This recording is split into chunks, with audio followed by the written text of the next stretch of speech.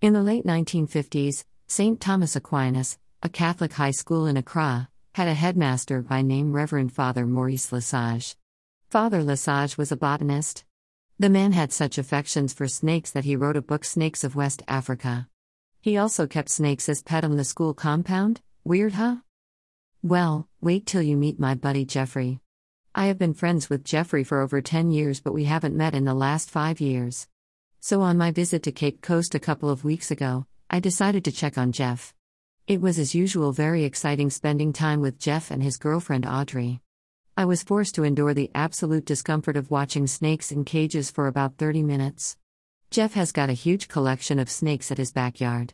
29 in number in 11 different cages. Jeff hopes to collect about 350 species of snakes before his exit from this world. He tells me there is a lot to learn from snakes. I mean, what is there to learn from snakes? In my discomfort, I asked Jeff to get me inside so that I put together a piece of history notes I gathered at Kwajalein on my way to Cape Coast from Kumasi. I made myself comfortable in the 2-in-1 sofa at the far left side of the living room. I took my laptop out of the bag and started working. It was at this moment I felt something creeping at my back. I ignored it and continued working whilst talking to Jeff. Then he brought the subject of snakes again, telling me his MPhil thesis is on snakes. It immediately occurred to me that the thing creeping at my back could be a snake. What? I jumped out of the chair as if I had been touched by acid, totally dismantling my laptop's screen. And yes, in the sofa was a royal python which had been disturbed by my sitting on that sofa. Audrey had left it there few minutes before I entered. Which sane couples keep a snake in the bedroom or living room? Audrey tells me the snake sometimes creeps into their bed when they are sleeping at night. This weird attitude of Jeffrey and Audrey took my mind to my other friends. I'm quite sentimental about old relationships, so this means I have pretty much a lot of friends. Mostly the friendship lasts for a period after which we all grow apart with the occasional phone calls. I keep wondering if I will ever be able to maintain such friendships. It was a remarkable Thursday evening. I was at the pub just opposite where the Typhoon nightclub once existed. I realized that space is now a meeting place of some group of Christians on campus. It's the last day of the year. I couldn't believe it. 2015 just went so fast. I shook my head in utter silence, an unspoken emphasis on the economic anxiety encompassing the African youth. I gestured to the pub attendant to serve me a bottle of ice-cold Guinness. Once the black liquid had been served, I smiled to myself, nodded and took a sip. I'd done that a couple of times in the year that was just about to end, and I was certain I'd do it a couple more times in the coming year. 4 years ago, I had been at this same pub. But back then, I was working on my undergraduate project. I was left with some 5 months to obtain my first degree. That was in 2011. On that night in 2011, I sat at that corner next to Jude, my high school mate. He wanted me to be in church the next day with him.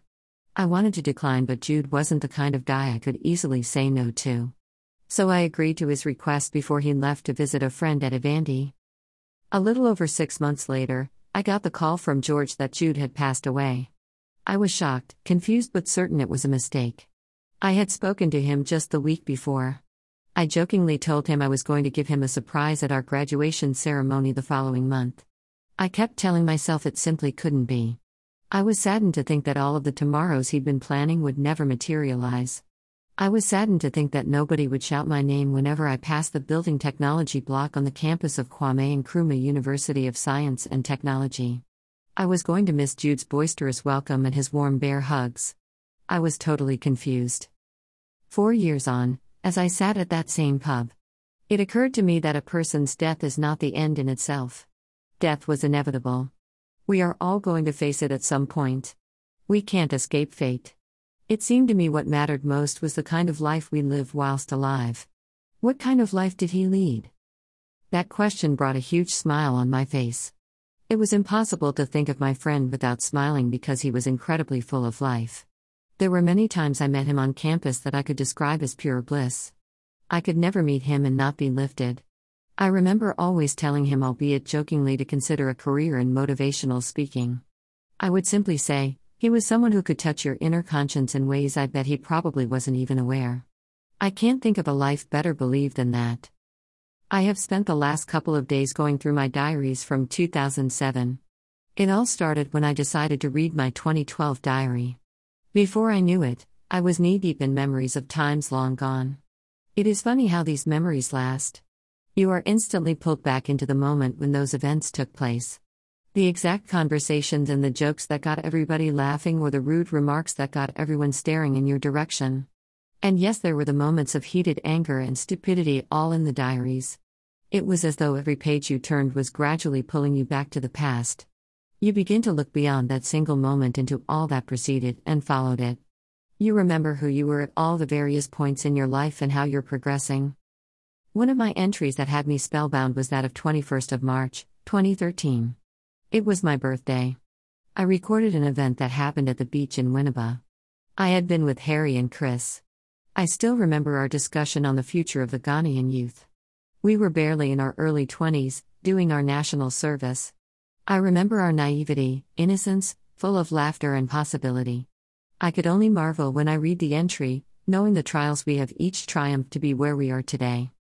What I realized going through my diaries is that so many of the things we imagine to be solid markers of identity and recognition, like shiny cars, flashy jewelry, expensive phones, are completely ephemeral. It is the intangible stuff like emotions that last in our memories.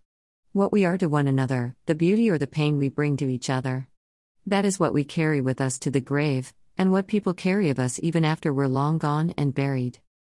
As I sat writing, I thought about my friends from my childhood, friends from high school, college, graduate school, and work. I thought about friends long gone. I came to one conclusion: I have been blessed with some of the most amazing people on earth. Even as I weep over the ones who departed early, I realized I was truly blessed to have known them in that relatively short period. I thought about all the smiles of my childhood, the mischief of my teen years at Winnipeg, and the intensity of my academic pursuit in Cust. I thought about all the drink-ups, buy-up parties, and toasts that have passed between my friends and me over the years. Memories that comfort me in times of loneliness and distress. I drifted off to sleep, there on the swivel chair, singing softly the words of Deanna Carter's Strawberry Wine, feeling as though I'd tapped into the true meaning of life, friendship, the essence of joy, our reason for being here in this life, in this world. I drifted off to sleep feeling thoroughly at peace. With an open heart and raised glasses, I wish you a 2016 filled with love, friendship, joy, and peace. Happy New Year!